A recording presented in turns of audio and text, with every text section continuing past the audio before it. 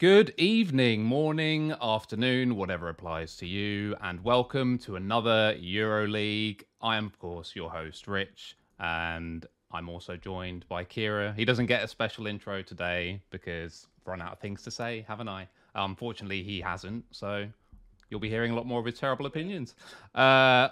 Also joined by the French Joe Anderson. That is a cracking reference, by the way. You probably don't know who it is. In your own time, Google it. Trust me, it's beautiful. it works wonderfully well. I'll put a picture up, actually, in the edit so you can see, but it's a banging reference. Anyway, Duke is also the head coach of Team Go in the LFL, and some of you filthy casuals may remember him more from sort of, Splice, Vitality, and so on. But before we dive into that, and before we dive into any LEC stuff, which of course we'll also be mainly talking about today, I do have to ask you both my patented would you rather. Now, there's no sort of funny edge or anything to this one. It's a question I genuinely ask people, right? Because it combines two of my biggest fears. So it goes as follows. Would you rather be launched into space and then have to do like a moonwalk, like not Michael Jackson, a literal walking on the moon, taking the sights, getting back in the rocket and fuck off back home? Or would you rather have to go in a high-pressured submarine and go to the very depths of like the deepest depths of the ocean and then walk along the ocean floor? So it's, that could be phrased in a way where it's like, which do you think is cooler? For me, those are two terrifying prospects, which is why I ask it. But yeah, Kira, what are you thinking? Rather be launched into space or rather... Well, it would be really cool to be the first person on the moon, I suppose. So, What's really sad about that is there's a few people, like especially like crazy sort of right wingers that follow me on Twitter, unfortunately, and they'll think that's space. They'll be like, "Oh yeah, get him, Kira, brilliant, got him again." No, I had to do that one. So, is there any chance like mechanical failures? It's like all the engineering and all that going to. No, work? you have to factor that in. Yeah, you definitely. Oh, you have to factor that in. Yeah. Like million bazillion percent just going down in the submarine. Like thousands of percentage points going down in the submarine. Then yeah. Really, I'm not sure what the success rate difference is. I don't know. It's like now it's not like the Apollo missions, right? We're in 2020 something. I'm pretty sure you could walk on the moon relatively safely. I'd imagine. No, it's okay. I mean, I'm talking about my arse. Really resource like heavy. Obviously, like the deepest bits of Earth in the water, no one's actually ever been to. They are just exactly relatively. When James Cameron dips down in his fucking little micro sub, he doesn't get out and walk around, does he? So I'm pretty sure. No. I think the safer one, if anything, would probably be the moon. Yeah, but it maybe safer one, but I don't know. It's a pretty cursed question. Yeah. I'm gonna stick with first person on the moon. Sounds pretty good. Fair enough. What about you, Duke? If push came to shove. I mean, depends, but I think I would choose the walking on this under the sea because I'm not afraid of walking on the moon. It's more going to the moon that I think would be too much for me. Already going on a plane is pretty rough, so I can't imagine going into a rocket. But going on in a submarine, I think if you walk on the I don't know, the ground floor of the sea, I don't know how we can call it. I'm pretty sure you die with the pressure. So yeah, of the water. So I'm not too sure if it's doable. I would say this. Yeah. Else the moon. So I have a little tip for people because what's really weird is I've been on like a ridiculous amount of flights in my life, like back and forth, whatever. But recently, for some random reason, just in the last few years, I've developed I wouldn't call it a fear of flying, but I'm not like overly comfortable flying. Especially like takeoff and landing. I'm not like super comfortable. But here's a hot tip, okay? This actually worked so well for me. So I've got like a Nintendo Switch and like a fucking Steam Deck or whatever, playing a racing game, right? Or anything which like simulates movement or whatever as it's happening. Obviously, technically, you're not meant to have your device turned on, but put it on airplane mode, all that jazz or whatever, helped me so much. Like that's like the one thing that gives me escapism, that like I'm not there. I'm just playing like fucking Mario Kart. And even if I'm going through turbulence, I'm like, oh, that's just a green shroom going past my ear. Like it genuinely tricks me into feeling more comfortable. So hot tip for any anxious flyers. Vodka and Thallium usually do it for me, you know? Or yeah, all that. Or yeah, I don't recommend playing Flight Simulator while you're on a plane. That one I thought was a smart idea. Turned out not to be too hot. But yeah, anyway, enough of that. So one thing I do want to talk about here quickly before we discuss what was a pretty awesome Super Week, personally, I think, is, of course, we have Duke here, who is the head coach of Team Go. So it would be amiss if we did not discuss what I personally believe is one of the best rosters ever put together in the ERLs. No pressure, Duke. And for those of you who don't know, those of you who only really watch LEC and don't get to watch the ERLs that much, I'll just do a really quick rundown. Basically, all their players were either heavily linked with like either going to the LEC or LCS this year, or have already played there. So like the bot lane, for example, was Camilius and Jeskla. Then of course Takui, who played in Jezu. Sorry, Jezu. Really sorry, Jezu. Fuck me. Then we've got Chukui, who obviously played in the LCS. Linkas, who was also heavily linked with LEC teams. And Ragnar Ditto, right? LEC and LCS teams. And these guys are all like super hot prospects. Even the ones that have been and come back. This is like a red hot team. So my main question, I guess, to you, Duke, is how different is it? Like, or what is the juxtaposition like of being able to coach what looks like on paper to be a really promising roster, but also presumably having like pretty high expectations? Are you comfortable in that kind of zone, or does it definitely feel different than when you've got, you know, a less talented team in a weird way? Yeah, and for sure it's different, but for me it's really exciting to have a team that I've always coached teams that were at least at the beginning of the year aiming at least seen as low tier teams. And first, in off season, it changes a lot, because when you are in a low tier team of a championship like LEC, you don't really choose in off season. You get what you are given, and the top teams take their players. So first in off season, it was pretty cool to be after LEC to be able to choose pretty much the players I wanted. And the coach, I mean, of course there is pressure, but there's always been pressure, and to be honest, with time, I think I don't know if I handled it better, but it's more that I think I disconnected more from all of this. I don't know. I don't really watch social media anymore, and I mean, I deleted like Twitter, things like this, and so yeah, I'm kind of fun with it. And coaching is really good because, I mean, I don't know if it's necessarily the high level, but also like I selected those players because of who they were in real life, and they are all smart, driven, and really easy to work with. Which, like, I've never experienced scrims like this where every time you say something, it feels meaningful, and players are actually taking it into account and going into the next game by like implementing it instantly. So far, it has been really a pleasure. And do you think, like, as a preference, when you're dealing in the off seasons and you have like situations where you have maybe a slightly more talented player and then someone who's maybe more quote unquote coachable, are you someone who will generally go for the coachable guy, or do you believe that ultimately talent topples all? I would say that I'm evolving in the sense that back in my Vitality days, that was huge failure. I left Splice very confident in my ability of coaching, and I thought I would kind of gather like very good hands together, and I will teach them how to play properly.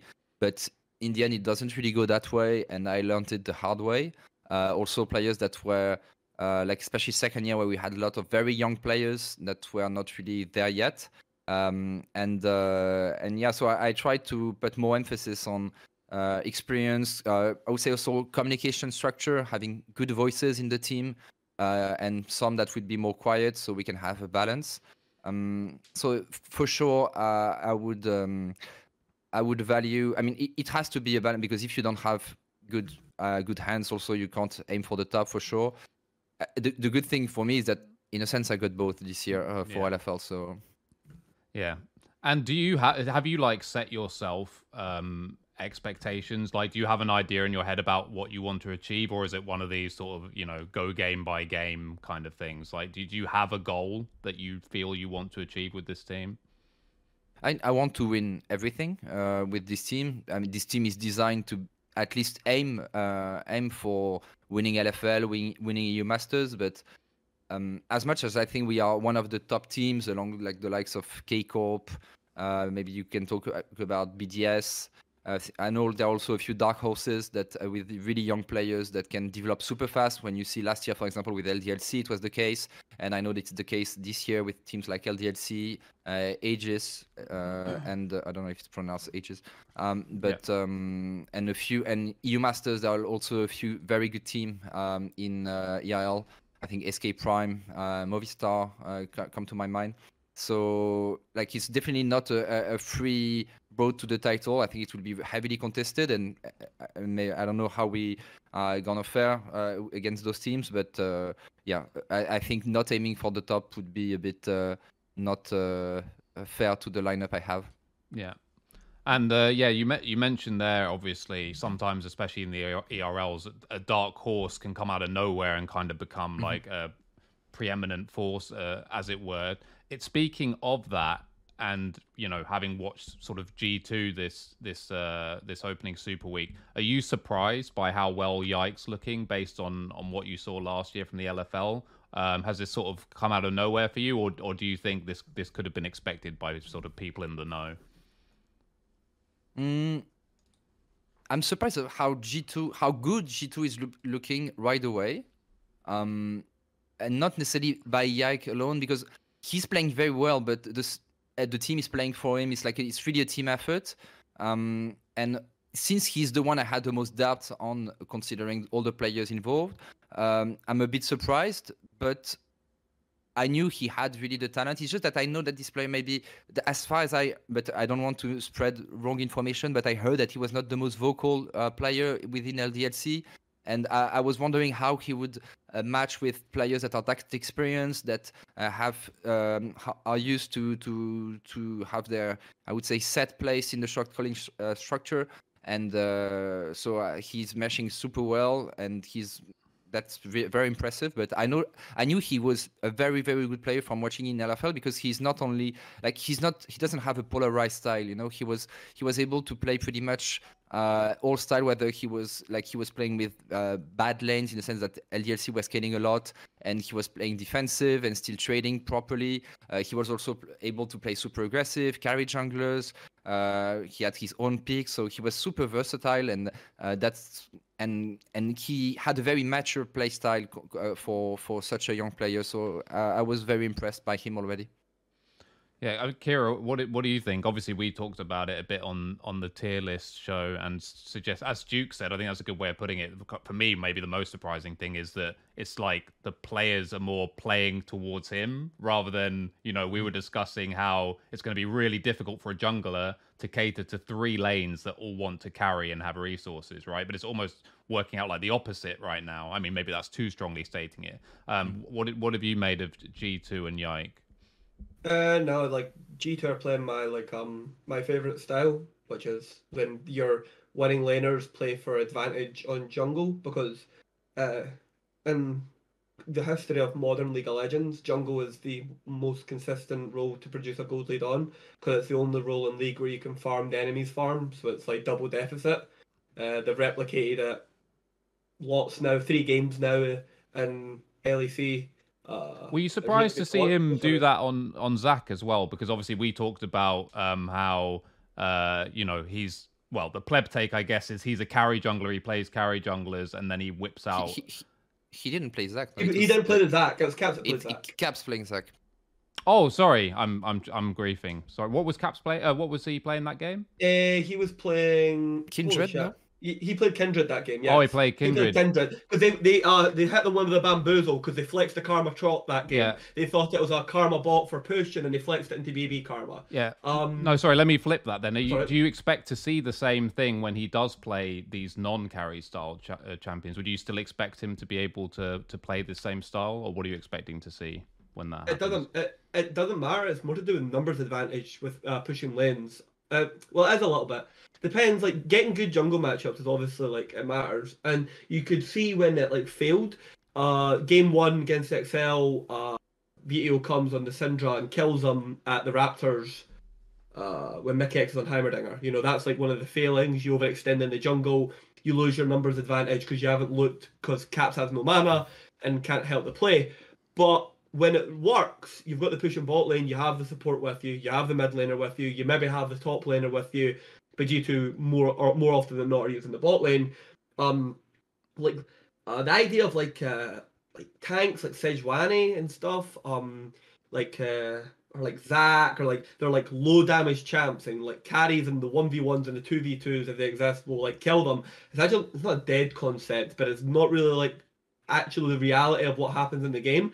It's not that they're like duelists, it's just that like when there's like two people there, you kill a lot of people early game very, very quickly, and you like CC chain them. Like even if you have Sejuani, like knock up into Sejuani auto attack into Heimerdinger grenade or whatever form of CC it is, like lots of champions just die to that. So it doesn't really matter if it's like Zac, Sej, I'm trying to think like Vi, the more like utility tanky based champs, it's replicable.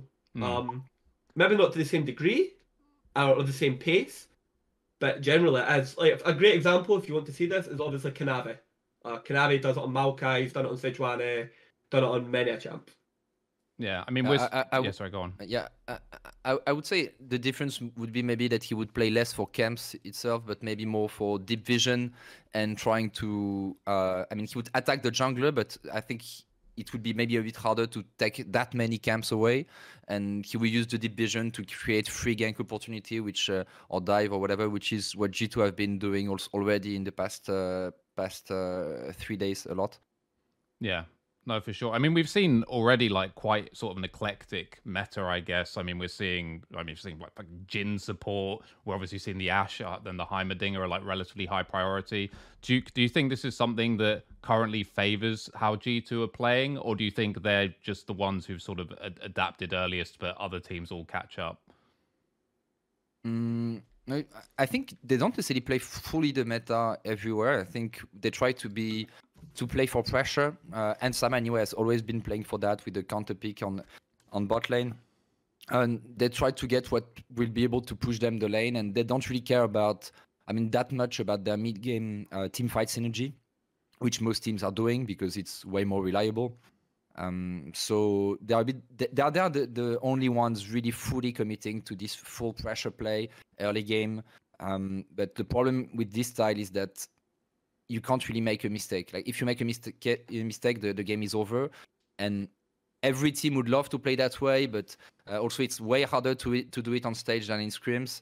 And especially when you play best of one, that's the thing. Like when you play best of one and you are not a team that is that confident, playing those comps that are high risk, high reward, they can straight up lose the best of one out of one game. So most teams are not gonna play that aggressive, I would say.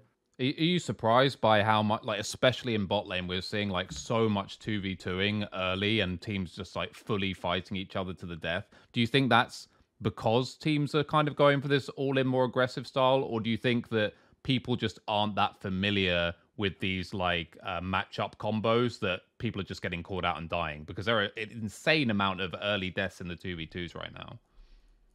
It's mostly because of the champions that are meta, where like it's not always clear cut who is gonna get the level 1 push and who is gonna win the trade. It really depends on who gets one auto more, who is able to place the sums at the best moment, the ignite, the heal. Are you healing over an ignite or afterwards? Like if also the summoner choice of the two bot lanes, if you play double exhaust, for example, and there are so many different combination, like 2v2 possibilities, that it's pretty much no bot lane, and maybe they do, but at least mine doesn't always know, knows exactly how this 2v2 is going to turn out. Like if you play Lucian Nami against Zeri Yumi, yes, you have played this one like 10 times, right?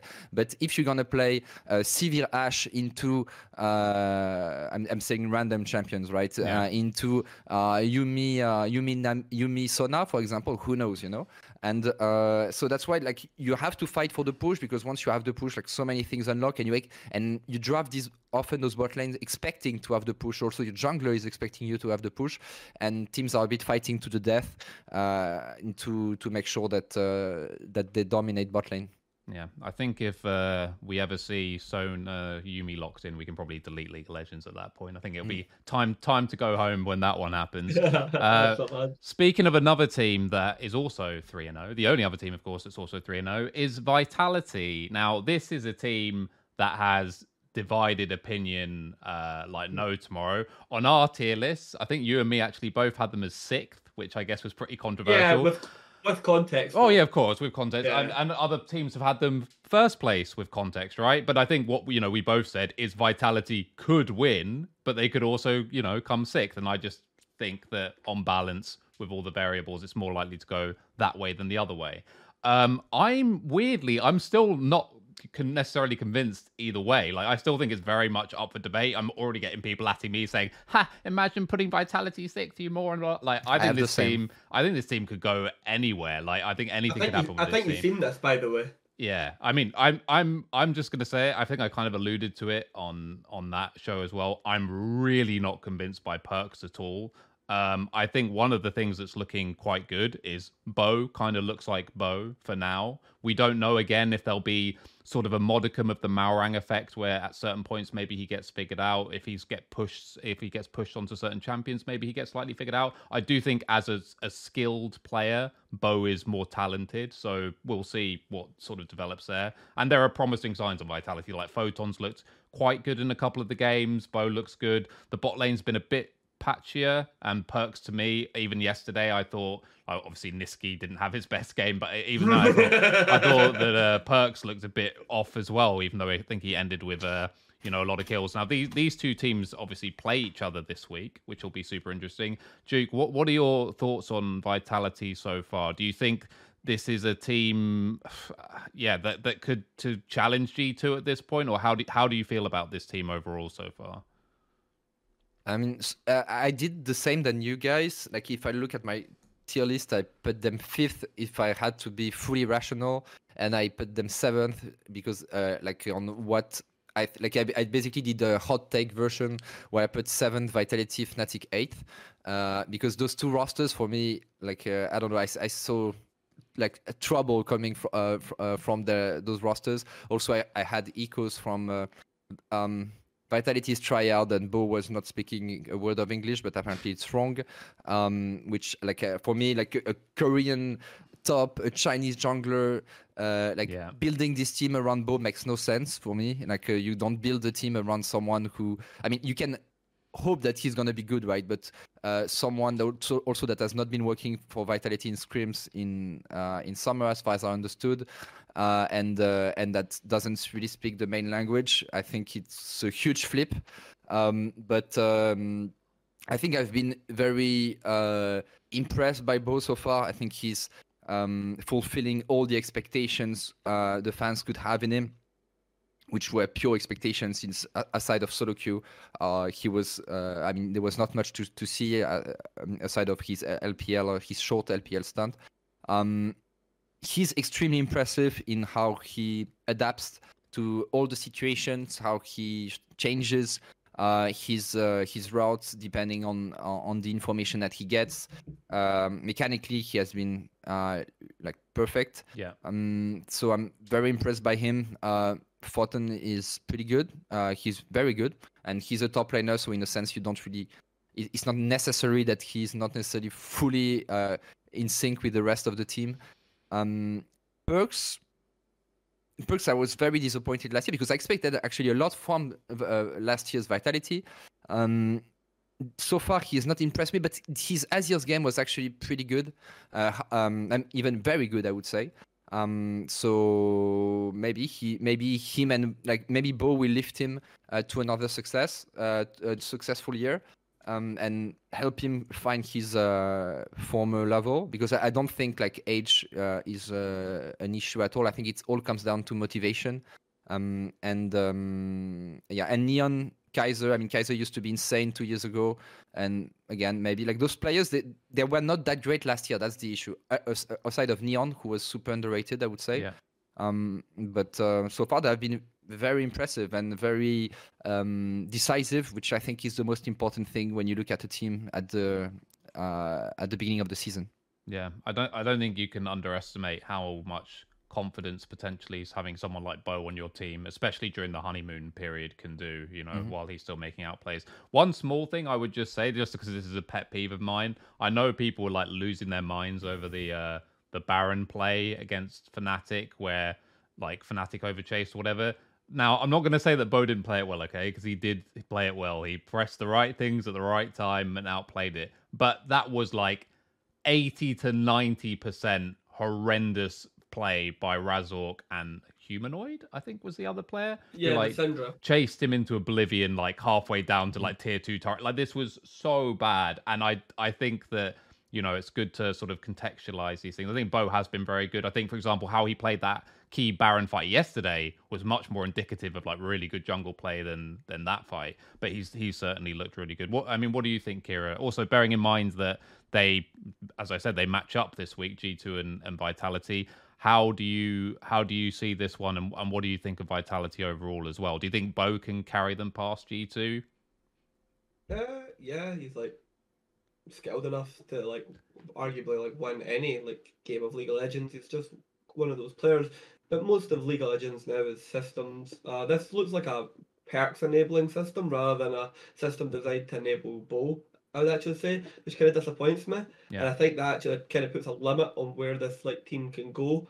Barring obviously if Perks' individual play gets better, which I won't like. I would never sell all of my Perks stocks, but it's been like quite a while since Perks was basically Perks. He's no longer part of like the elite grouping of LEC mid laners. Yeah, sorry to cut you off. That's just another small narrative that's annoyed me on the broadcast as well. This idea that he was in the MVP conversation. Like, I think people need to sort of, separate the difference between some people had this really out there opinion and what is sort of the general consensus or more reality. Like, me personally, I thought Perks was horrible in half the games last season. I also thought he was good in a bunch of games, but I think actually if you go back and look at it, it was more, the Jekyll version rather than the Hyde version most of the time. But yeah, sorry to cut you off, No, Kira, okay. but so I think if you're Team Vitality, you should look at that Fnatic game and you should count that as a loss.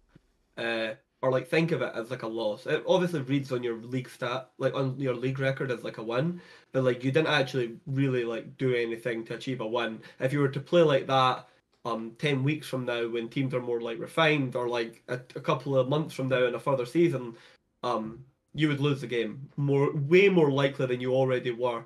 It took like legendary quantities of like throwing from Fnatic. Yeah. Second of all, is one of the safer parts of Fnatic, which was Wonder playing Gragas. Now, it was said on broadcast, I'm pretty sure, and it's discussed on like Twitter amongst analysts, that Gragas is considered a counter to Jax because of the body slam. Well, Wonders looked like shit every single time he's played the matchup on it, and he was getting fucking solo killed by Photon on it. So when you have like these like ideas of like counters, and one of your like counters is literally losing it, it's like it exasperates like, you know what I mean, the effect you can have in a game, and then the game was almost like completely gone anyway. I think Team Vitality are very good. I think there's a lot of reliable players on it.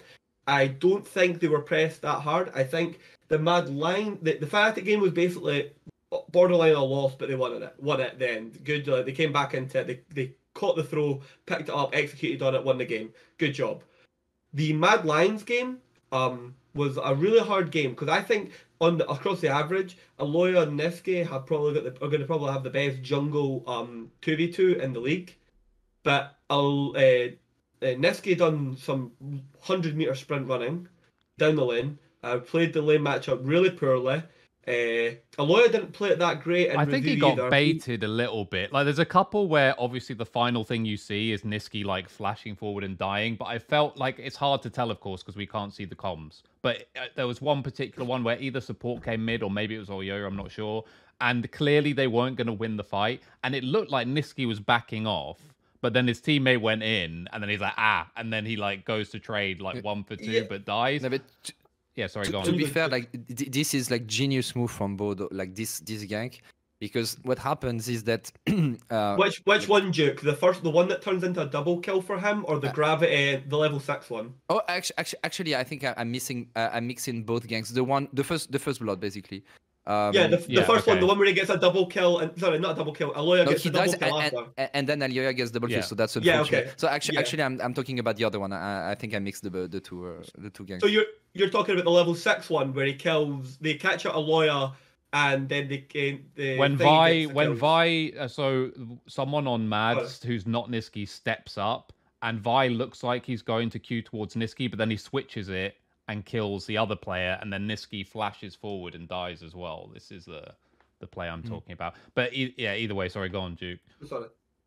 Yeah, I mean, I was talking about the first play, but that was not what you guys were discussing. But the first play, Bo did something really, really insane. Is that he got invaded by Yoya and Nilisang, and they force him out of the jungle, and then they go to blue buff. But 99% of the junglers, they would go back to their top side on red buff, or try to farm, I don't know, to get next the scuttle. I don't remember exactly the timing, but basically back off this jungle, you know. And instead, he waited a few seconds and came in the exact same place, and went to the mid bush, and he basically went between the lines, you know. And Niski, like in that situation, you are Niski, you don't see Vi, you have the information that he got forced out of his jungle. There is no way that you are expecting again from this side at this very second.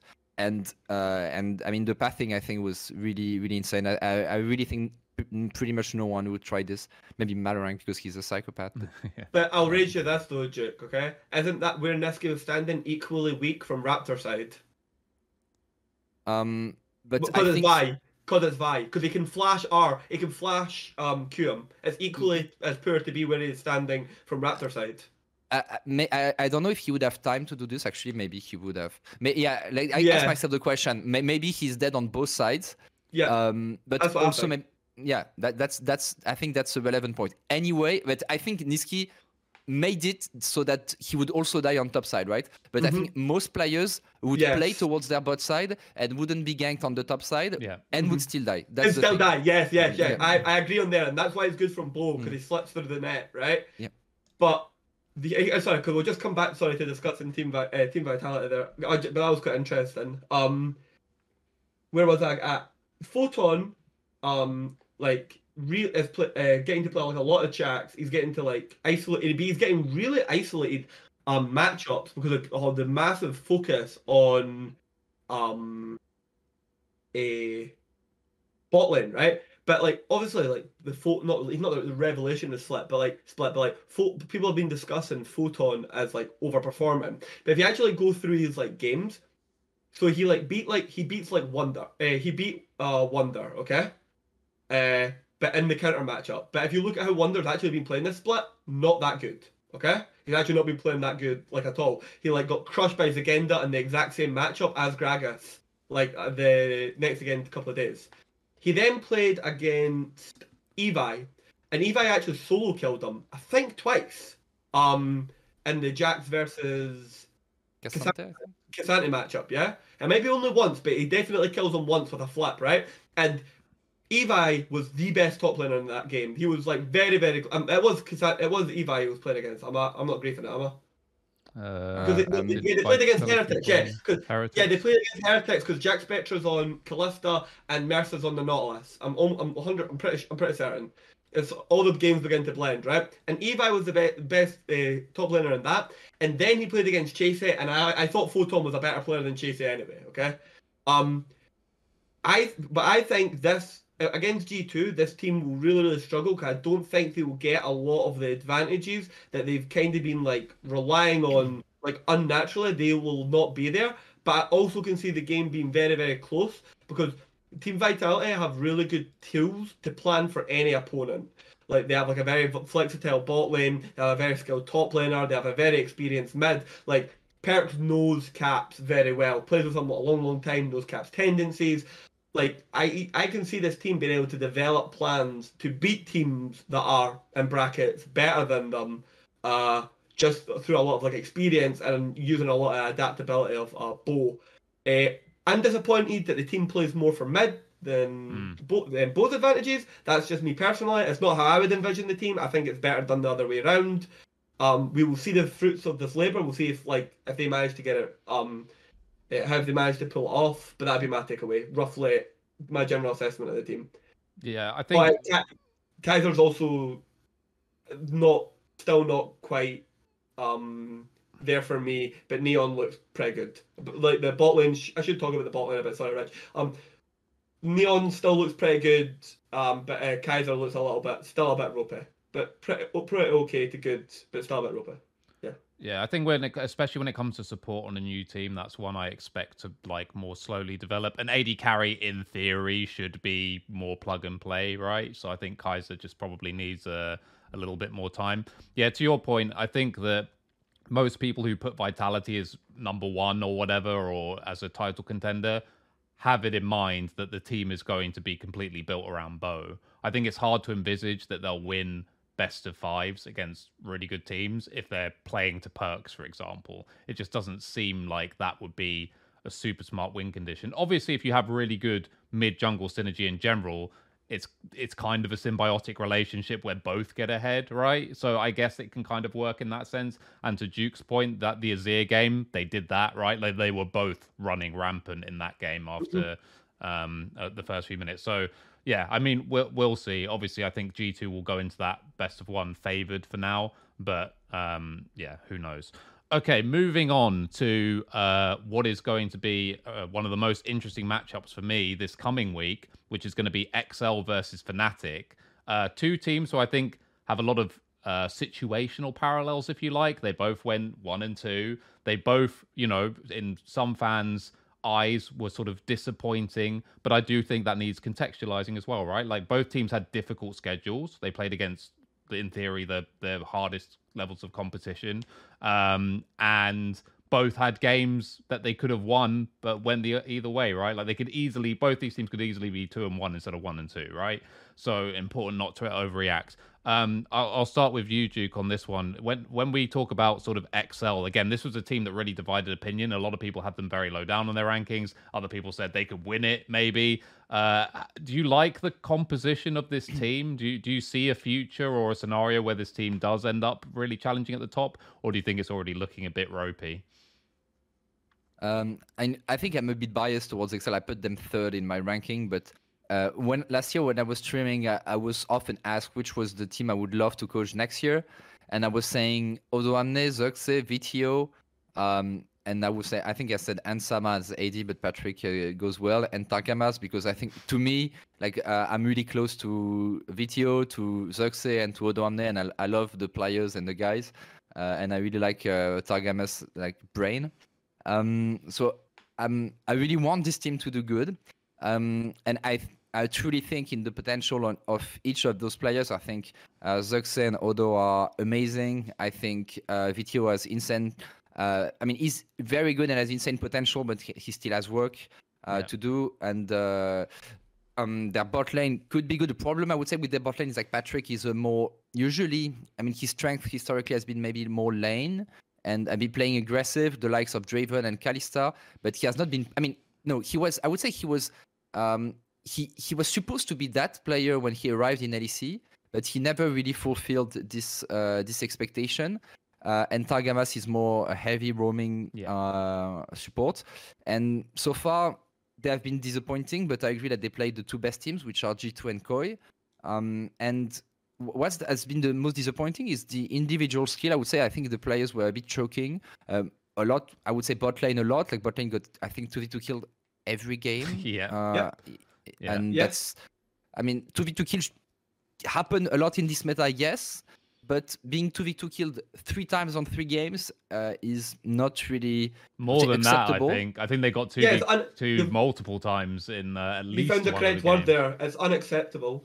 That's the correct word for it. Yeah, and so I'm still very optimistic for XL, but I know also that having a very rough start sometimes kind of shapes the team in a bad way. But I'm still optimistic, and I think they will bounce back against against worse teams than what they've been facing. But also the fact that they are facing Fnatic 2 is, I mean, they have a really, really, really rough schedule. They played horrendously against BD. Wait, was it BDS the last game? Yes. But I think also BDS are actually way better than expected. Yeah. Yes. So I mean, I'm still optimistic and hopeful for my boys at XL. Yeah, I think the thing about XL and what I like about this split is they're one of the teams, they just need to get into GSL. And then I think once that amount of period of time has gone past and they've had time to like really get an identity, and that's what Xerxes said on the desk as well, right? He's like, right now we're 5 good players, but we have no identity or concept of like how we really want to play the game. I think if they can just avoid, obviously, you know, finishing bottom 2 and they make it to GSL, which I think they will, then I'm kind of excited to see what they can do with like a longer period of time. Yeah, what do you think, Kira? Obviously, as Duke said, the 2v2's been horrendous so far, it has to be said. And I think a mistake a lot of fans will make, especially, is they see the names and they don't really think about what the strengths and weaknesses actually mean, right? It's like, in theory, Patrick Targamas, wow, arguably one of the best supports in the league, arguably one of the best ADs in the league, but actually, recently, neither of them can lane particularly well. So, Patrick is playing the worst in his entire career in the LEC. He is, maybe, like, actually, from the start of the game, just the worst ADC in the league. And Duke maybe talked about this a little bit here, okay? They have been playing a lot of, I think, he played 2 games of Varus. Yes. And a game of Lucian, right? Okay? Yeah. And a game of Lucian Nami, the combo, okay? He does not look comfortable in this champion. He does not, what Duke was talking about earlier, where there's like these bot lane matchups, and you've maybe not played them that many times. So, for example, the minute I seen LEC, XL's opening strat against the Heimerdinger, where they didn't have people on bottom to stop the turrets going down. You know what I mean? You go down to the bot lane early to kill the turrets. I was just like, okay, do they know like about this strat? And it basically, a lot of it looked like they didn't know the matchups. They didn't know what they were doing. And everything else was exposed from that.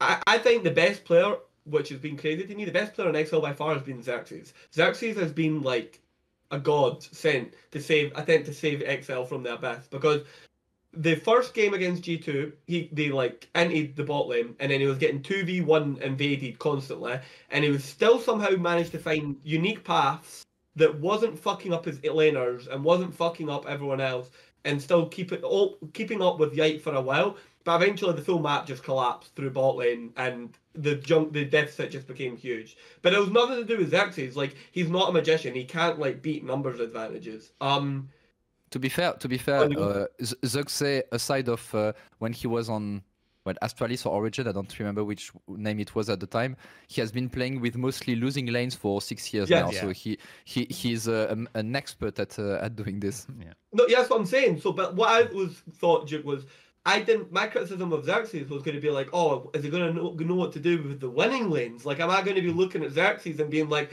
oh, Bo and Aloya and Yike, they would be in the other person's jungle, taking these buffs, pulling target mass. Is he going to have good synergy with target mass? We've not even got to that stage, because Patrick can't stop dying at level 1 and fucking the entire game, right? The early inputs of League of Legends are so volatile right now that they can have extreme consequences throughout the game. So, the other thing was another wee quick thing just before I stop my praise of Xerxes.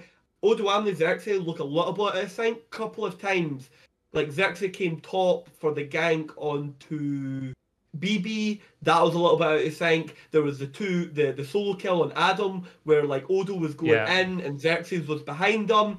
That was a bit out of sync. That looks like it's not like friction. Not friction's the wrong word. It looks like they just don't have like a dynamic, or there's a little bit of communication failure there on what the actual playing timing is. It's very hard to identify who the problem's with. But those are the two best players on the team, along with VTO. What the other? Just to quickly go over the other game. The game against BDS. I really, really, really like their draft. But it's so fucking risky to draft like this because it is a very high execution draft. And they ended up behind in lanes for the reasons we've already went over. Plus you have a TF, right? And they got through it by the fucking skin of their nuts, right? Yeah. But it was so close. And they played really, really badly in the actual fights themselves.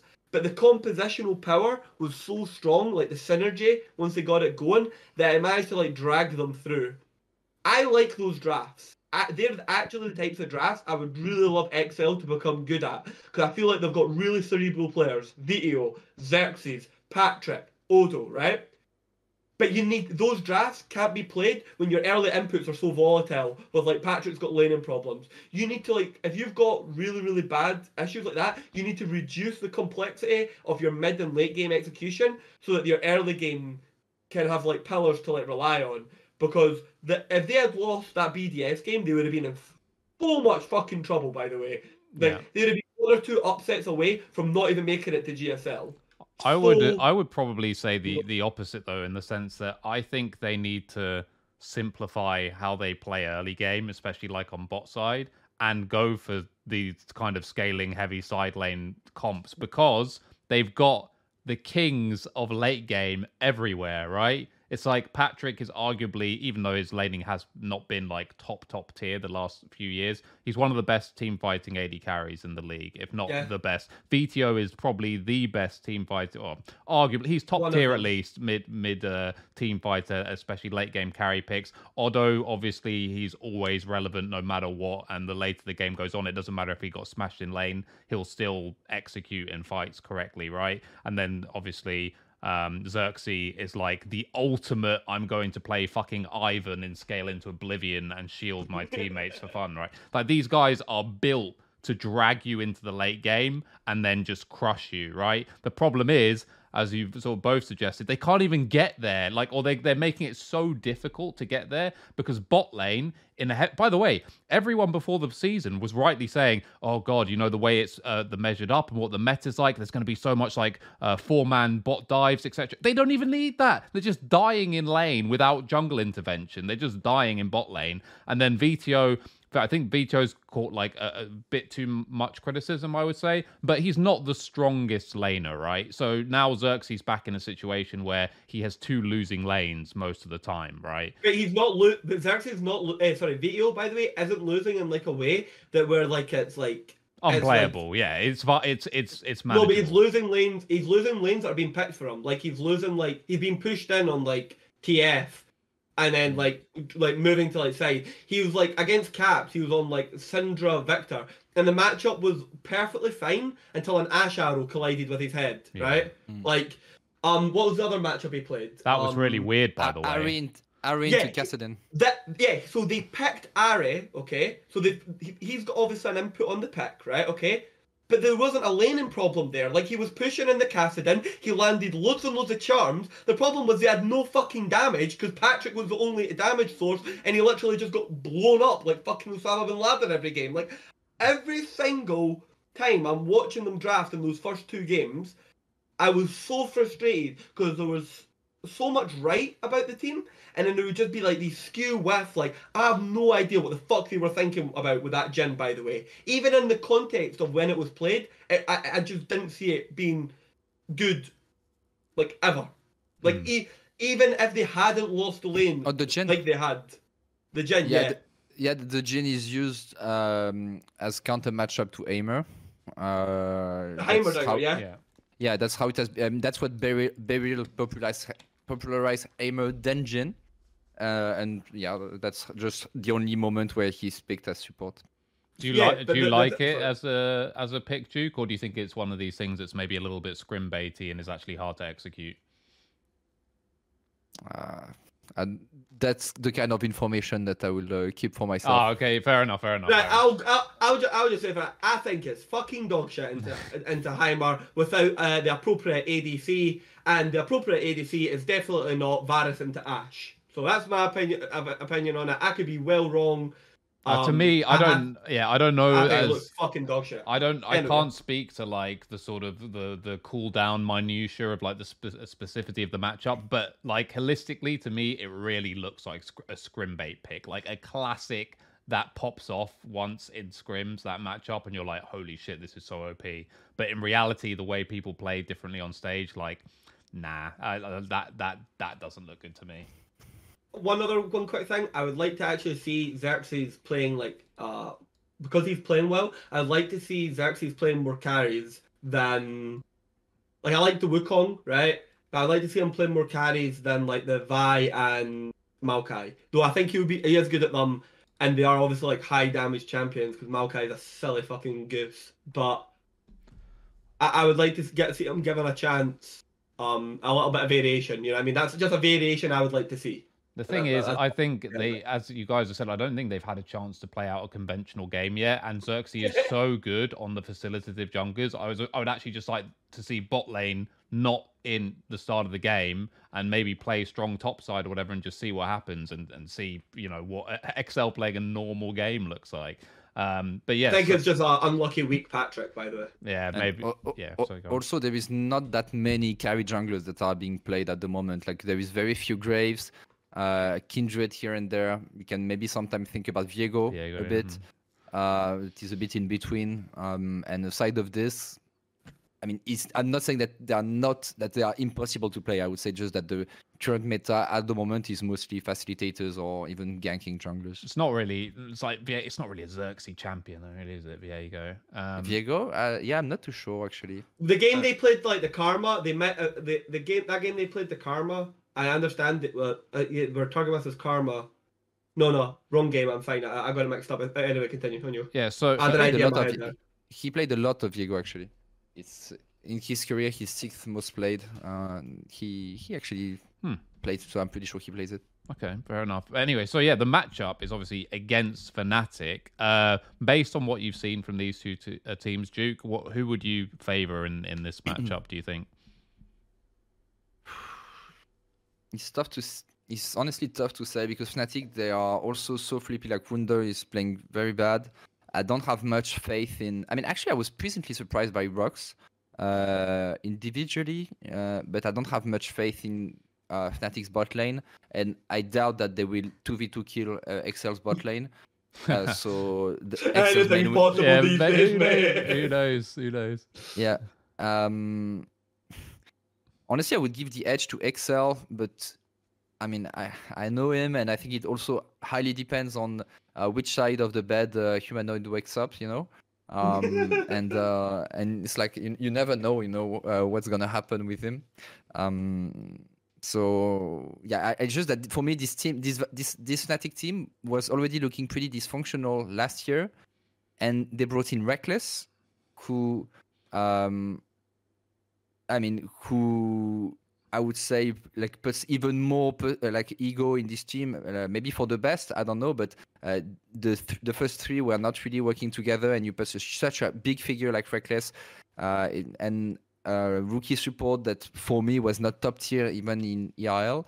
I was not expecting much of this Fnatic lineup, but again, if somehow something is created, like a spark in this team where Humanoid is fully motivated to come back to his former self consistently, why not? But I would give the edge to XL if bot lane don't end the game. Yeah, I think that the 2 problems that Fnatic has is one, I think archetypally Reckless and Humanoid on the same team, like I would struggle to think of a worse combination of 2 people to put together. And also Wunder, right? Like Wunder's always like recently at least, always like a question mark of like, will he return to his former self? Is he still like a good player? Yes, but he's not top tier. Like if anything, he does seem to kind of be like further regressing, which I think is obviously not a great sign. Kira, like how do you see this matchup? Who do you think? So my other favorite team comp. So G2 had the best drafting. Dylan Falco has done it again. He's got them really, really nice drafting. Good job to him. The team has, obviously, it's a team effort. Good job, G2. My next two favourite drafts from the weekend was the Koi 131 draft with the TF, and the other one was the Poke kite comp from The FNAF. TF, Koi? Yeah, no, Koi, sorry. XL, sorry, TF comp. Oh, Sorry, okay. 131, sorry. Apologise. And the Poke kite comp from Fnatic. The Jace, Sever, Maokai. Yeah, but it disengages well with the Graggers, right? I thought that composition was really smart with the Ashe, really great with the Sever. Koi, I think, thought they didn't even consider the Jace mid angle, and then they went for Jin ADC, and Zagenda his champion just didn't have anything to do. That was one of those games where analysts often talk about this concept of like they'll look at two drafts and they'll be like, oh, this draft can't lose, right? How bad Fnatic would have had to have played to have lost that draft would be worrying. Like if they had lost it, basically. I thought it was really, really good. I think they piloted it really, really sensibly. Wonder had some running shoes on, and it still didn't matter. Yeah, it looked really, really good. I think Fnatic have shown a capability of beating better teams than XL. Saying that, and if I was to be betting money across the averages, I would say Fnatic would, on average, beat XL at this point in time more often. However, I think XL, if I've got a better chance of prepping to beat Fnatic, because I think Odo and Xerxes can basically prep to destroy Wonder, get a really, really good side lane lead, and I think they're good enough to execute on it.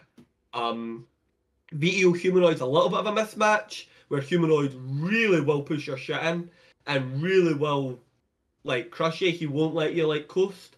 So I think they need to watch what matchup VTO's in, and then obviously the bot lane a little bit troublesome. One thing I would kind of like to highlight, and it's something I was even overrating, is actual bot lane support. Support, the level of mechanics right now to pilot and play through support. I think I was overrating how high it was going to be, where like Rux was going to be like a massive problem. Where I don't actually think it's going to matter as much as I initially did. You can create a meta, or you can create bot lane matchups where it's very, very important. But I don't think we're in that meta. I could be very wrong, and I actually think Rux's mechanical deficiencies aren't going to matter as much as I initially thought they were. But I still think he's pretty bad. Well, even early season, actually, I think that's a good point, is that no support really has been playing particularly well at all. Even on G2, Mickey's been low-key inting, like, on quite a lot of situations. It hasn't obviously really mattered. Yeah, there's a lot of variance. There's a lot of sloppy support play. That's definitely true. One thing I would say, sorry, can I just quickly say something about Fnatic? Yeah.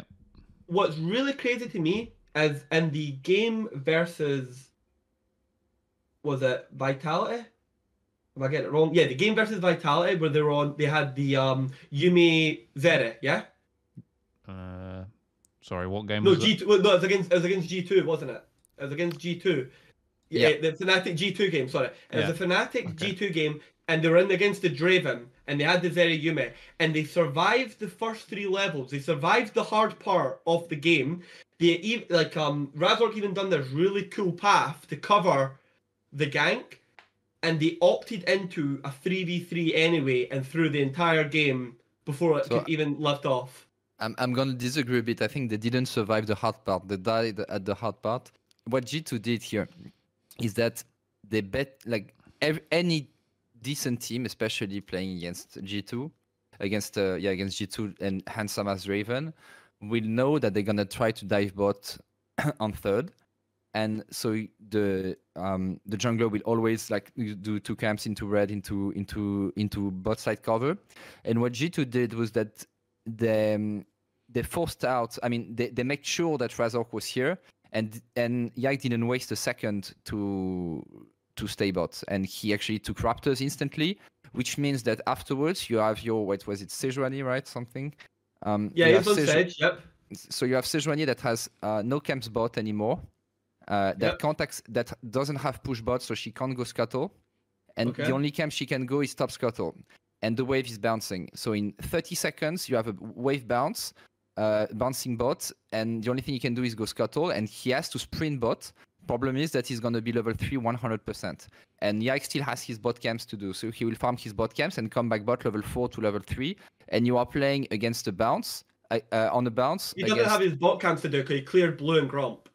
No, he didn't. He cleared his full top side, went bot, cleared his raptors, and came back to his bot side. And anyway, he gets level 4 on his bot side, and you have to fight level 3 to level 4 against Kindred, a Draven, and Nautilus, and the wave is bouncing. So if he doesn't, basically, if they don't fight here, then they get frozen on forever. Like there is no way for them to unfreeze this situation. So the mistake, however, is do not go Razork shouldn't go through Pixel Bush. He should walk through lane and walk up with the bot lane and try to push out through the wave. But he got a good trade on Viego and thought it would be enough. But anyway, there would be a fight here. Should they die? Hopefully not. But there would be a fight 100% in the next 20 seconds here. Okay, cool. So let's pivot to the other team that have obviously played both of those teams so far. They nearly threw the game against XL. They did lose to Fnatic, but they are a lot of teams, or a lot of people's favorite team to win the whole thing or be in the final or what have you, and that is Koi. Now, I don't want to spend too much time speaking about Koi as a whole because this is a team that has basically 4 out of the 5 have returned from last time. My question to you, Duke, is from what you've seen so far, and also maybe sort of your opinions on how the team was put together as well. What do you think of Sigenda, and how do you think this will affect Koi going forward? So, I mean, I coached Zigenda back in the days, and I always knew he would be in the future the best top in NEC when I coached him. I think he was very not ready at the time, emotionally, in terms of maturity. And but I know that he improved a lot on that. And for me, like he was so good in LFL. For me, he was the best top in LFL. Even maybe if Cabochard was shining more through Casey's playstyle, but I think Zigenda was like better by a large margin. And I think I ranked him already second best top of LEC in my ranking. And I'm no surprised by how he's performing and how he's gonna perform, in my opinion. And I think he should. I mean, depending on Odoamne, I think Zigenda can be maybe the best top laner in LEC by the end of Spring Split. So yeah, I'm pretty confident in his ability to do an insane split. Do you think, because obviously, you know, in terms of how you're looking at it, he has the potential to be the best, and obviously for most people the current best is Odo, but obviously they play the game quite differently. Like, forgetting any sort of politics or anything like that, if you have the 4 players that they have, which top laner would you pair with that team to have the most success? Do you think Sigenda better fits that playstyle, or do you think Odo better fits that playstyle? Honestly, that's a good question. Because I would say like Sigenda maybe has a more carries playstyle, and Odo is more of a supportive weak side player. But in my opinion, he's misused because he could also play carries. But I don't know if it's because of the teams he has been in, or his personal preference. Well, we saw it once on Schalke, right? He was playing carries like every game and was really good, and then it just magically stopped. I mean, because I remember when I felt like he was in so many teams where he was forced to play tanks. Like when I coached him at Splice, he was pucked on tanks because we were losing bot and mid a lot. And we couldn't even afford to have Zuxay covering 3 lanes, so he was picked on 10. But every time in scrims, he was playing like the likes of Camille, of Rumble, and he's not really. I mean, he's a carry in a sense, Rumble. But like he was always very good. Same at H2K with Forgiven. After he had to play like full time because the team was so bot centric. So I mean, I would like to see Odo on more carries. That said, on both playstyle, if we consider like what we have seen in the past years from both, what would be best for Rogue? I would say that maybe actually Ziganda could spice up a bit Rogue's gameplay that is sometimes a bit too expected in the early game. Predictable, more I think is more the word. But does he have the reliability of an Odo Amne? That's more the issue. Or so it's honestly like I know both, and I'm good friend with Odo Amne, but it's not about like my relationship with both. But it's tough. I really don't know the answer because for me, like we are talking about the two best top laners in the league. So I think anyway you are in a rich man situation, when you have to choose between both.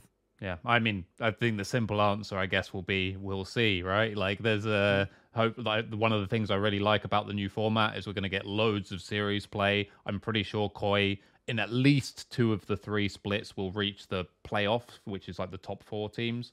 So yeah, I guess we're going to see because easy to forget that Rogue made 3 finals, right? In the last 4 splits or whatever it was. So we'll see what they do this split. What do you think about Koi so far, Kira? What are your feelings on what you've seen? I mean, obviously, to preface, because we talked about this last time, one of the big concerns you and me both had, or actually I didn't initially have, I had it after you reminded me what the jungle meta was looking like, is obviously Malrang. How is Malrang going to be in a more not Malrang meta, let's say? It looks bad. It looks really bad. I agree. It looks really bad. That's my biggest concern. But the problem is it's probably just not bad enough to stop them winning games most of the time. But it could just be. It might be bad enough to just stop them from ever winning at LEC. It depends. It really, really does depend on like a lot of like factors because there's a lot of really, I'm gonna use the wrong word here, like kind of like toxic picks where Malrang's like early ganking style, if it can get them ahead, will result in somewhat like free wins. Or like wins where even though he's down like 100 CS compared to his junglers, they might still just win anyway. Even so, I mean, these things can happen. Across the board, Koi are basically the only team where they basically matched up perfectly to what I expected them to be. Player for player, person for person, all their games, apart from the gen pick, all their games basically just looked exactly like how I thought they were going to look. They played almost exactly how I thought they were going to play. Pick basically exactly how I thought they were going to pick. I think they should be abusing Trimby's champion pool a bit more in this meta. Making everyone else a bit more like squeamish. I don't think you can pinch Trimby's champion pool in this meta right now. I think you could throw bans at it all day and it probably wouldn't make a difference. It's just more what you want to get your hands on. But yeah, I really like Koi. I think Zagenda's pretty good. What's interesting about it is there might be like a reality where Zagenda ends up actually being a better player for Koi winning LEC splits than Odo ends up doing, depending on how the Malrang equation continues to run. Though I reserve doubts how he would then perform against international play and in terms of international play, but that's a lot further down the line. Well, I think the ultimate irony is, as you've sort of both alluded to, is there could be a world where Sagenda, because again, the big problem with Rogue, as Duke said, was they were incredibly predictable. I think the reason why Mad reverse swept them is because Rogue only had a plan A. They had no plan B. They played exactly the same way every single time. I think they just got better as a team and better as a game. And honestly, I feel like Comp fit that team better than Hans Sammer did, even if you prefer Hans Sammer as an AD carry, just because Comp is more of a psychopath than Hans Sammer, right? Like, he actually did have that kind of, don't know what to expect element that I actually do think helped Rogue. And I think the irony could be that maybe Segenda is actually a better fit, because Larson will never change his play style. He's Froggen, right? He is Froggen 2.0. He will never change. He is that rock solid laner, rock solid team fighter. Still not necessarily the greatest understanding of side lane, but he's getting better in that area. But you know what you're getting. Otto the same, right? Otto is Larson of the top lane, basically. Rock solid laner, historically very big champion pool, super reliable, mainly plays weak side, but can play carries. I think Sekenda could end up being a better top for Rogue, but I think the irony is that they will not win because of Malrang, not because of top lane. I actually think that is a very, very real possibility. Like, maybe you did upgrade for this style of play. Maybe you did upgrade top lane, but actually you're not going to have as much success as you did with Otto, but not because of what's happening in top lane, but because you should have switched jungler. I think they've maybe been baited by the success they ultimately had. And by the way, this is all in the context of Malrang is a good jungler, right? I don't think anyone's saying Malrang's not a good jungler. It's just in the context that when you're dealing with championship level teams, something that G2 always used to be really good at is even off the back of winning splits, they would still make the difficult decisions to upgrade players, right? Obviously, Emperor and Hybrid got switched out for like Mithy and Sven. They could easily have just ran it back and we're fucking kick his top, I think, right? So I think it's a situation where, is Malrang good? Yes. Is he a championship caliber jungler in every meta? Like, is he meta proof? I would say, show me that you are, and I suspect that he might this not. is the problem. I'll let you like fire in here in a minute, Duke. The one of the problems I have is nothing to do with, you can win championships with Malrang. You could win dynasty amounts of championships with Malrang. If you get the right players around them, you could win like 4, 5, 6 championships in a row, I'm pretty sure. I have no problem with that. That's not what Koi's should be thinking of. When you have Larson, Comp, Trimby on your team, some of the best key places in Europe, your aspirations aren't LEC titles. Those are like where you put your foot first. You should be trying to win or get to the finals of MSI. You should be trying to get to Worlds semi-finals. You should be trying to get to Worlds finals. And if you watch Worlds and what happened at Worlds against like GDG, like it was just Malrang. Malrang just fell to pieces. He didn't have a champion he could pick. He had all year to practice and increase his champion pool. It was literally like Lee Sin into Kanavi's graves, and it was 100 CS deficits like every game. And you had like, you know, Larson playing out his absolute mind. Yeah. Odo was playing like great. Like Comp wasn't playing as well. Like whatever.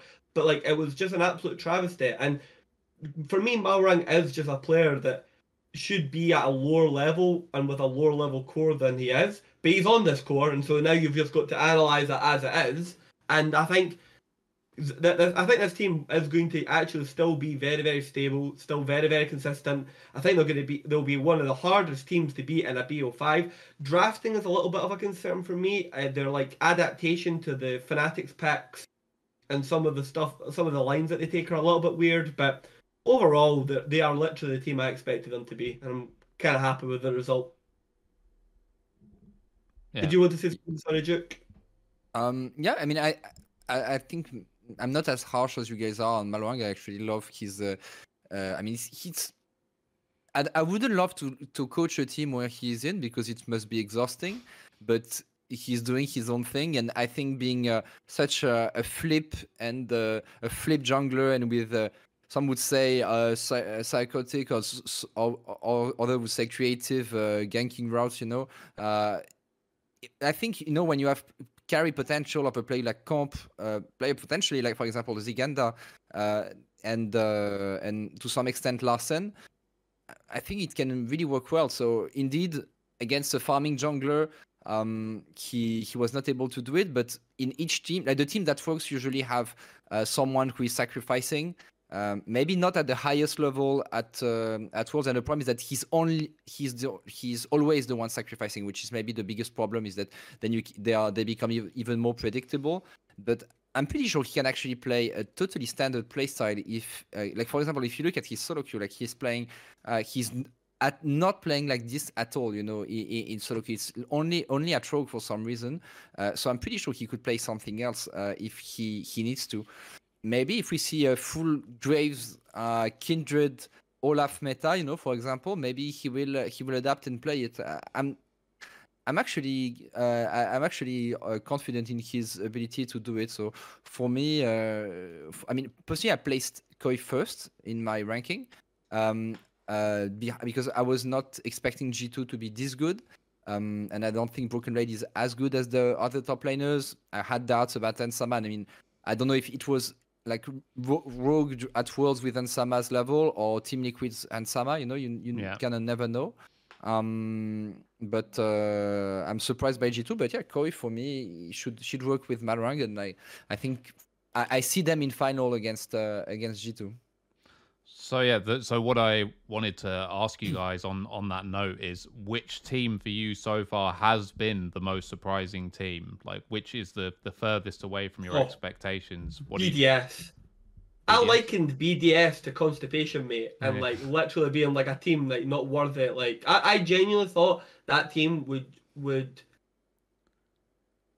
almost every single game would be like similar like play patterns. I'd be like, Adam gets like a bunch of kills top, two losing lanes, they lose the game anyway. Adam doesn't get a bunch of kills top, and then it's a bunch of losing lanes anyway. I mean, it was just going to look the same, right? It's not been like that. Somehow, some planet, they have managed to find something that like works for them. It's a bit bonkers to watch, to be honest.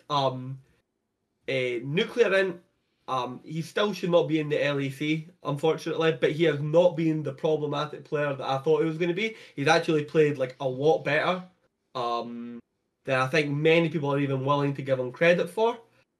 Crownie has been playing to a level I don't think most people expected here.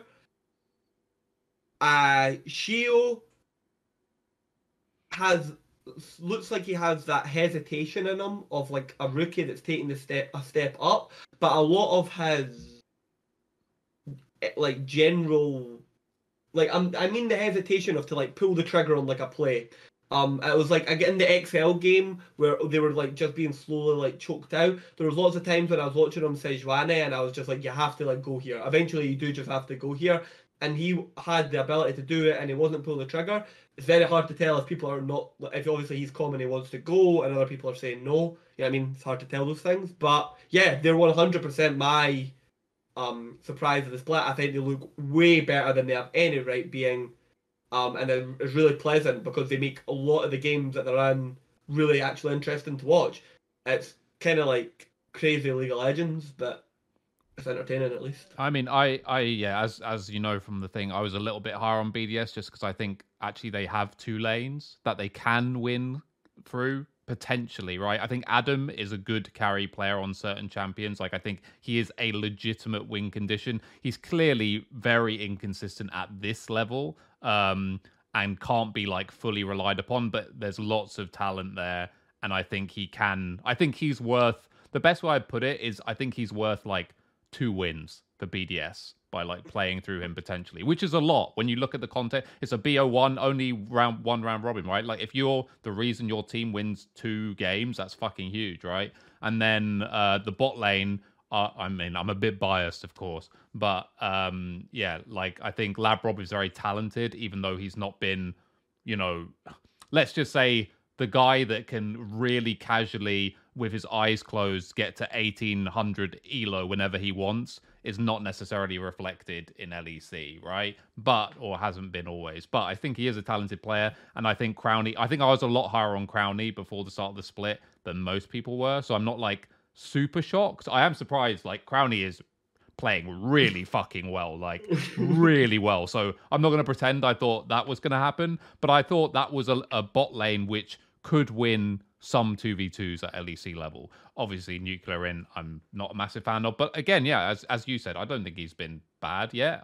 Jury's out for sure. Let's see how he gets on like the next few weeks. But yeah, so I'm not super shocked by them. For me, it's easy. It's G2 because obviously I had G2 fourth, which now looks like sacrilege. And again, we'll see. Like I'm way So to me, like how Vitality have started is potentially way more fraudulent than how G2 have started. I think what G2 have done looks more sustainable to me. And maybe Vitality, we'll see. Like maybe they'll develop their new team or whatever. But for me, it's definitely G2's the most surprising team for me so far. What about you, Duke?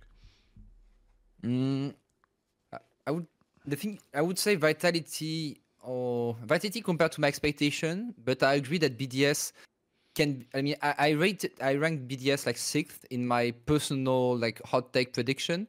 And like the thing is, you know, the BDS players, like first Adam, I was really not a fan of him in his first year. I think he was very overrated by K-Corp fan base. Yes, I said it. And You're lucky and you don't use Twitter anymore, Duke. That's yeah. 100 notifications. And he went to Fnatic way too early for me compared to his gameplay maturity. And I think he was exposed a lot actually at Fnatic, but even if the team helped him a lot. And when he came back to, he went to LFL, to BDS was not great, but when he came back to LFL, I think his summer split, he grew a lot actually, and he became super strong, super reliable. Very smart player, like in a league that had very, very good top laners, even on LEC level, like when you have Cabochard, Ragnar, Ziganda, and him, very, very good tops. And for me, he was one of the best players in LFL in summer, and I was expecting a lot from him this year. Shio also, I think, maybe not as good as Yike, but by the end of the year, he was close in LFL. And Crowny Labrov was a bot lane when they played in Vitality in summer split. I was not there anymore, unfortunately. And they were actually doing super well in 2v2s. They were the most performing 2v2 duo in laning phase in summer, statistically speaking, in terms of 2v2 kills. And Nuke, you know, I know he's not really always highly rated, but he was in pretty poor teams. And he is still very young.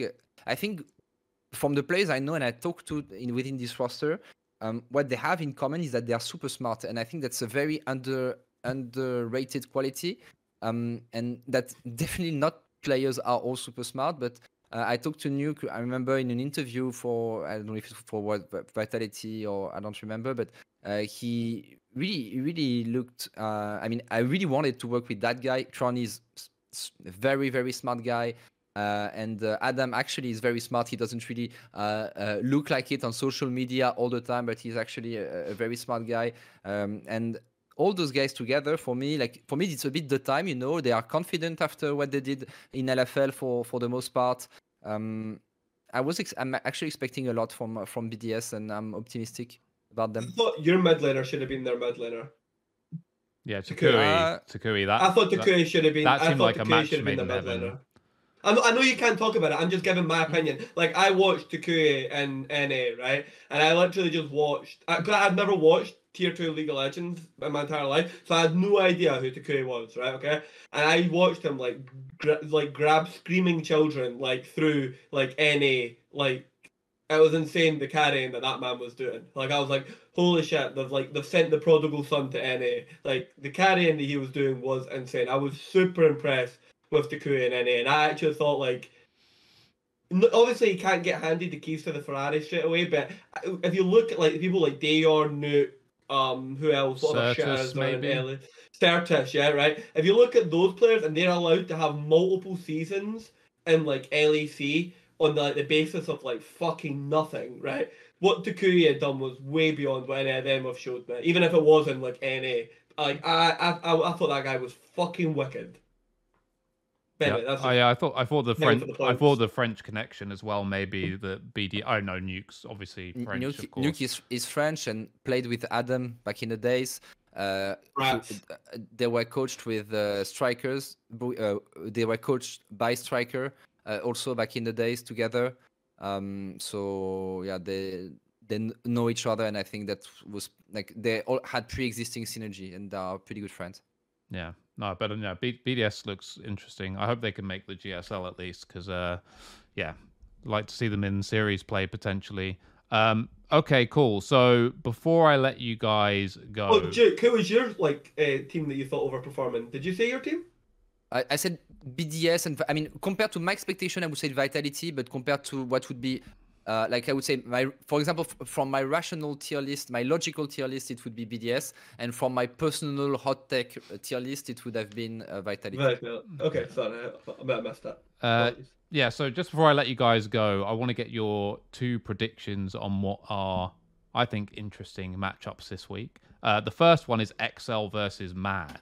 Now, obviously, Mad are 2-1. They look, or they've been playing a little bit better than I think I had them 7th or 8th. I think I had them 8th maybe on my tier list. I'm not sure, but I also don't think they had the hardest games last week. XL maybe the opposite, the inverse, right? They're 1 and 2. I've personally got XL taking this, but not necessarily based on merit so far. If you look at the gameplay over last week, what do you think, Duke? What do you think of this matchup? Yeah, I would put still Excel, because for me, like, I stick to my guns in terms of power ranking, in a sense that for me it's a bit too early to draw conclusions. Excel, of course, games when you play the top teams in the league, I mean, aside of BDS, and your bot lane dies level 1 or 2, the game should basically be over. And actually, the game went pretty long against Koi. And I expect them to just step up their individual level after what happened last week. So I think Mad should be decent, but I don't see him being a great team this split, unless Mac does magic, and I wish him to do it. But yeah, so I would put Excel favorite for this game. What about you, Kira? I like to highlight a little storyline right now. Karze Hellithang Redemption arc. They have actually been playing a lot better than I've seen anyone giving them credit for. They 100% needed to step down from the top teams. But if both of them can get their consistency and their variation down, this is a top team if they're both on it.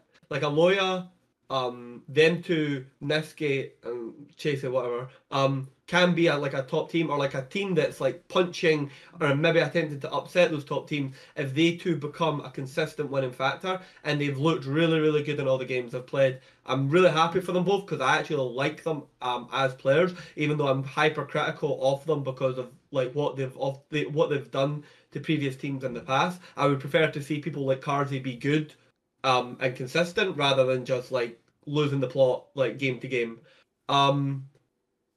I think on the strength of games, on the strength of the games I've shown, as long as Niske doesn't just run it down into the ground, Mad should beat them.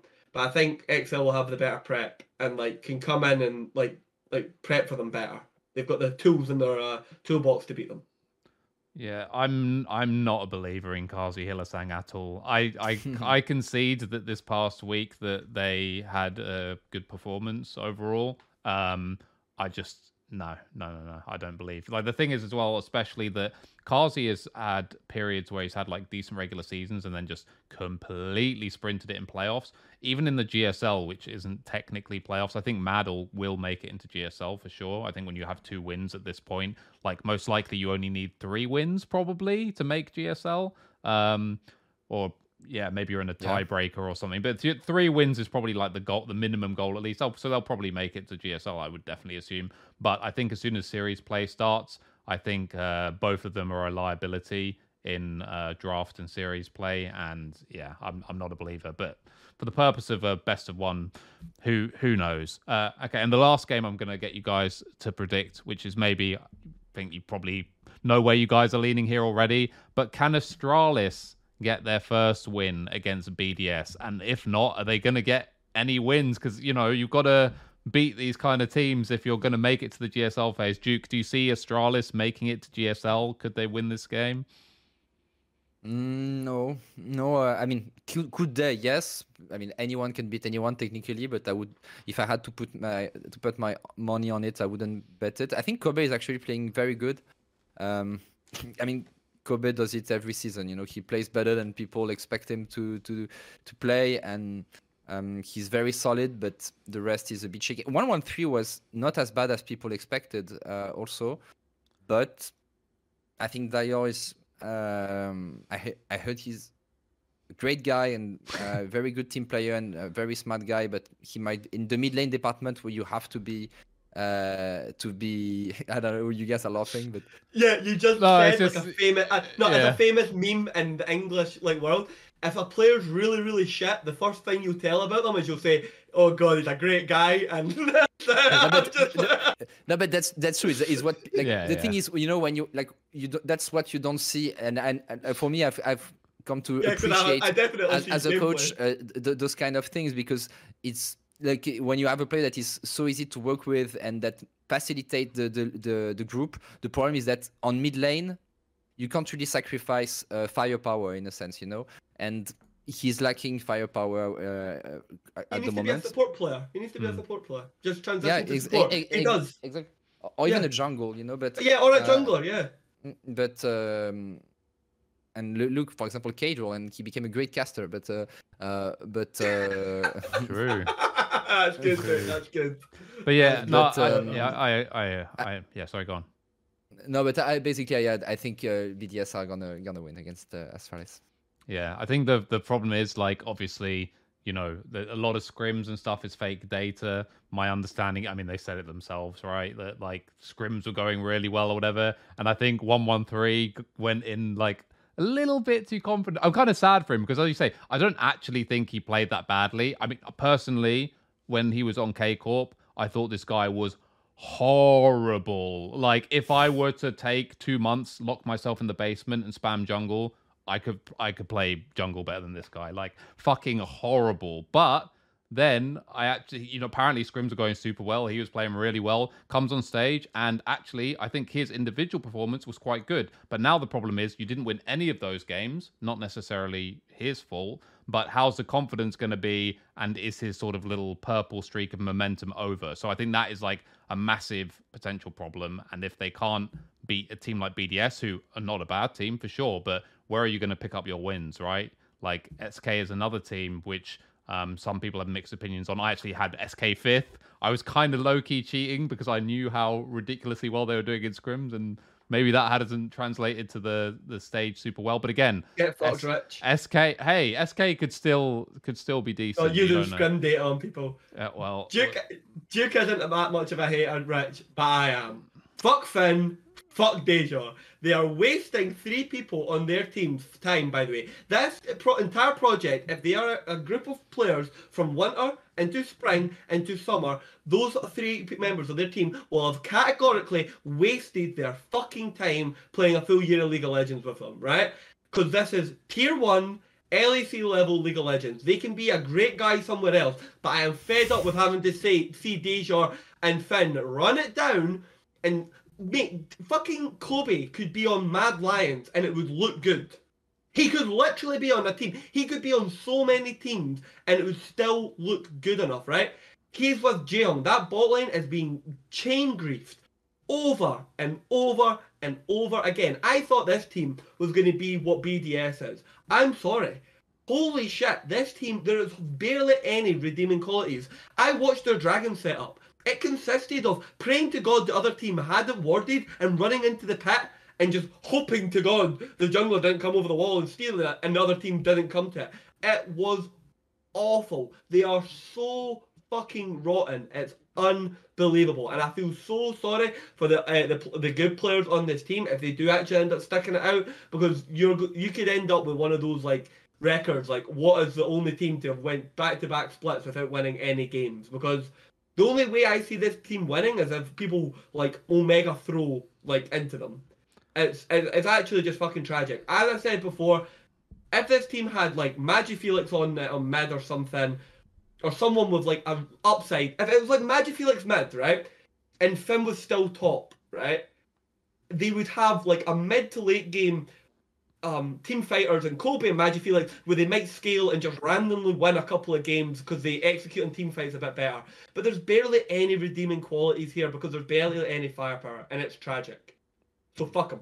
I think Magifelix would not be a good option, but he'd still be a massive upgrade over Dayor. So I guess That's what I'm saying. Is the level we're at. No, That's exactly. the point we're at. I think that the thing with Kobe that's crazy is every offseason especially because EU's so stacked with AD carry talent, it's like he's going to be the guy who potentially goes out of the league, right? And then he hangs on by the skin of his teeth. But then a few weeks into the league, you're always like, but why is this guy hanging on by the skin of his teeth? He's actually quite good. Like he feels like he's been disrespected. Yeah, sorry, go on, Duke.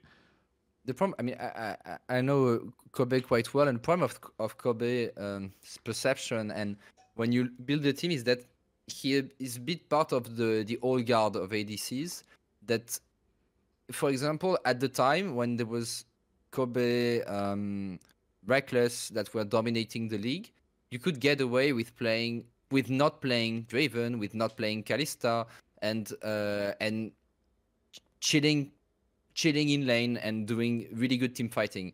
Problem is that modern ADCs, the young ones and the new ones, they all play those kind of champions, and it's on those champions often that you're gonna win. That you expect the ADCs in top teams to be able to consistently play those champions and confidently also, which requires a lot of time into it. And I think that has been pushing away ADCs like Kobe and Reckless that are a bit old school. Crowny is sometimes a bit on this side because he doesn't necessarily play those champions, but he also has his personal weird picks to sometimes pull off. But yeah, I would say that's a bit the downfall of this old guard of AD carries. Right, and just before I let you guys go, if we all believe probably that Astralis will be one of the teams not to make GSL, one name, who's the other team that's not making it to GSL phase? Kira, who have you got? It's actually sad, but just based on probably player strength alone, I think it's actually going to end up somehow being BDS. But I can actually see there being a tiebreaker for it. I think there'll be a tiebreaker between maybe like SK Gaming and fucking BDS for that. But I would probably say just BDS because I think actually in the game they'll play better, but I think they'll win less games. God, yeah. What about you, Duke? Astralis and Heretics, I think. Oh yeah, I literally forgot they existed. We didn't even talk about them today, but no, I'll co-sign that. I'll go Heretics as well. That's a good shout. I was thinking it's between them. I was like them, BDS or SK. Who am I going with? Heretics. Quick one thing, just on the Heretics point, because it's good for this week, because I'll forget it next week. What do you think of Ruby right now, Rich?